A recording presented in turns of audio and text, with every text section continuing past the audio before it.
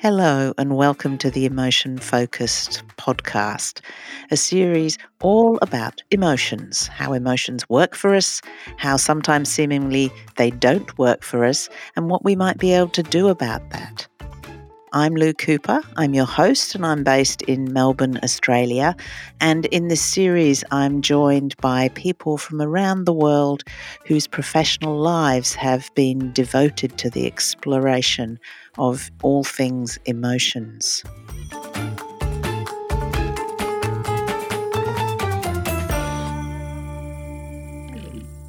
For this episode, we are looking at emotions in children, and I'm delighted to be joined by Vivienne Wisniewski, who is an educational and developmental psychologist and an emotion-focused therapist, also based in Melbourne. Hello, Vivienne. Hi, Lou. So, knowing that I was going to be speaking to you today, I had a wonderful experience in the park. I was walking my dogs and I saw two small children in the park with their parent. And one of the children was patting my dogs quite happily. She'd asked whether she could pat my dogs. And I said, yes, my dogs are friendly. And she's patting my dogs. And there was this beautiful smile on her face. She was so happy, the expression of joy. And at the same time, her little sibling was just clinging onto their parent's thigh, and the look on their face was of one of absolute terror. Yeah. I did say, "Do you want to pack the dogs?" And they clung even tighter to that thigh. And I thought, what a lovely, innocent, free expression of emotion. That's what I was seeing, wasn't it, Vivienne? Yes, that's right. I guess a child who was feeling free to express their emotion, their whether it was fear, whether it was a shyness because it's a strange sort of situation, whatever it was, that it was beautiful that the child could express it and that the parent was there for them. Let them hug the thigh. And that's what we want children to express, isn't it? We do. We do want them to know that it's safe to express emotion, that it's welcome, that it's allowed, it's normal. Yeah, we want them to know that. And I think I'm right in saying that kind of expression of emotion sort of fades as we get older. Yeah, because we actually want them to know that it's healthy to express it, not just normal, that it's healthy. But yes, we do, for whatever reason, whatever experience, we do lose that sort of ease with it. Yeah. That spontaneity of I'm Yeah. happy and I know it, I'll clap my hands kind of thing. Yes, yes. Yeah. Okay. So in your work, you're, I'm guessing, not seeing that kind of expression, or do you see that kind of expression? I guess I see a range of expression. There might be those that are clingy and anxious or hesitant, a bit sort of less willing to express or to show their emotion. But then even those that are clingy are showing their emotion. But then it sort of ranges all the way up to those that are angry or expressing their emotion in a hostile or aggressive way. But that's an emotion too. But sometimes the anger and the hostility or the aggression is actually hiding something else that's going on. It means there's a meaning behind it, but they're not free or they can't show that other part, so they're more willing to show the anger. So are children necessarily aware of their emotions? Because, often adults are not aware of their emotions. Are we all aware of our emotions when we're children? I think they're aware that they're having a difficult time of things, or they're aware that they're happy or they're sad. They're aware of it, but do they understand what that's about or where that is? What is it they're experiencing? I think sometimes that can become a bit confusing or a bit overwhelming, a bit scary sometimes. Okay, so they know that there's something going on, even if they Yeah. might not know what to do with it. what to do with it, what it's about. Yeah, I think that can be quite confusing. Yeah. Okay, so if it's confusing for them, I'm guessing that therefore they do things or they behave in a certain way that is problematic, and that's why they end up with you? Yeah, yeah. They usually come, the parents refer, or it's recommended to the parents by kinder or teacher, because there are behaviours that are observed that are concern that complicates things for the child, makes things harder for them, or makes things harder for people around them. Yeah, it's a behaviour, and it's usually anger, or extreme distress, and so the behaviour is the concern. That's the original reason for referral often. Okay, so the parent or the school is comes to you because they want the behavior to change. So their focus is on the behavior. You, as an emotion-focused therapist, would have your focus on the emotion, yeah? Yes. Well, it's sort of a bit like investigating or exploring to try and find out or understand what's underlying the behaviour. And the process often does help parents understand or tune into what's happening underneath, what the behaviour is about. Okay, so let's take a few examples of behaviors if we kind of work backwards, I suppose. If you were gonna be working with anger, anger is the emotion that is, let's say, causing the problem, what sort of behaviors would you be seeing presented by the parent to you about the child?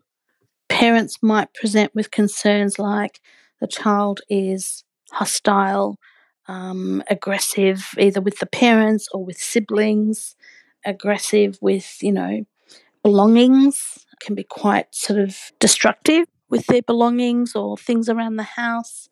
At school, it can be seen as, difficulty with peers, not following instructions with the teacher, running away, sort of running away behaviour.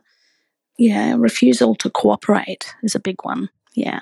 Okay, refusal to cooperate. So this is an expression of anger, and I'm guessing the anger could be about anything, or is it about anger, or is it about something else? Is it about another emotion? Well, I guess there could be a few different paths that we might follow.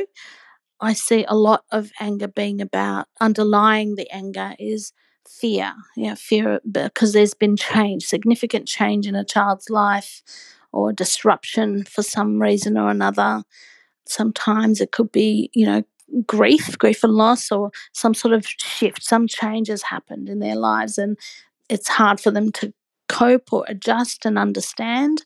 So, because they can't share that or they don't know how to share that, it sort of builds up and then it becomes quite angry. Yeah. So this is Um, really interesting, Vivian, because you're saying, the child is showing anger, but actually, if you want the difficulty for the child is not anger. Difficulty for the child is that they're scared. they're scared, they're sad, they might be confused. Something's happened, something's changed, and they haven't caught up or they don't understand. Something's not fair sometimes, or they feel, yeah, the change has led to something being different, and they're not ready for it, or they haven't adjusted to it. Okay, so they might be angry because it's not fair, because there's this change that maybe they had no say in, for instance, or they're scared of what that change is gonna mean or what's gonna happen. But as you're talking about them expressing the anger rather than the fear, I'm guessing that it's too hard for them to express the fear, or they don't know how to express that fear, or maybe they do, but it doesn't get seen, or maybe any of those. All of that is possible. It's really interesting because each case can be a little different in the way the child has perceived the situation, and often parents are unaware. It can be something simple as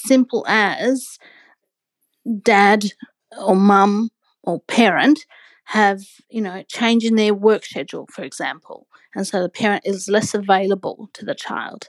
Could be something like a sibling, a little baby being born. That could change things. It could be something like the dynamics at school has changed. Friendship group has changed, or change of teacher. And it might sound like a little change, but for the child, it could be quite significant.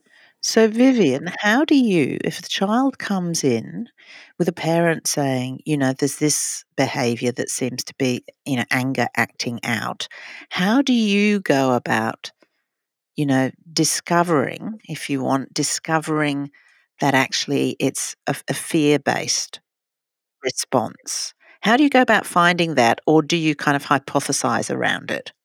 I do have hypothesis around what's going on and what it's about, in helping the child sort of explore that and express that. It could be a couple of different ways. Sometimes it's through drawing. If the child doesn't have the words for it, doesn't know what it is, it's vague, we might sort of explore it through drawing. And I encourage kids to just not think about it too much. And I might give some guiding questions or inquiry, and that helps them to put something down. And when they've put something down on paper, then we might sort of look at little parts of it and try and understand the part. Where do you feel that part? Or can you, describe what that's like in your tummy? So they might describe a tightness, a little rope that's tied up. And just by exploring it that way, it sort of helps them to see it. And it's sort of, then we're talking in symbols and we're talking in metaphors. And there's something in that sort of then helps them connect with memories or things other times they felt this way. And then that sort of helps them to understand it. So you are helping in that way. You're helping the child to express the fear rather than the Yeah. anger that was on top. Fear or the sadness often. Fear, and then often it leads to sadness. Yeah. Which is different to talking about the anger. Yeah. And what's the impact on the child of being able to express what's going on for them underneath? Well, it's interesting because they look at it, and they're often quite curious about how they got to that. This is a Um, drawing. yeah, they're drawing. Yeah. Yeah, they step back and they look at it, and I think it's a novel. There's some novelty in it, so they're interested, but they often describe feeling lighter, or it's sort of not as heavy inside or not as serious. It's not such a big thing that they're carrying. Looking at it on paper, it makes sense. Yeah, they're curious about it, and they smile. They look at it and they think, oh, that makes sense. So there's a lightness in them often. So by having expressed that fear or the sadness, whatever the emotion was underneath, I'm guessing that they no longer need to be angry because the anger They was see kind it of covering differently. up the fear? Yeah, they see it differently. They understand why they're angry, because this thing that they've been carrying inside was really painful or uncomfortable and confusing, and they didn't understand it, and no one else understood it. So by putting it out there on paper, and then sometimes they'll share it with a parent, I think there's something about that, feeling understood, feeling heard and understood, and that it's okay, seems to shift it for them, seems to make it okay. It's not such a problem in them because they've explored it and understood it. So, having done that, Vivian, if we take an example of a child who is living in an environment that at home that is very stressed, there may be relationship stress, there may be financial stress, there may be housing stress, whatever the stress is. There may be, people with other health needs in the house, right?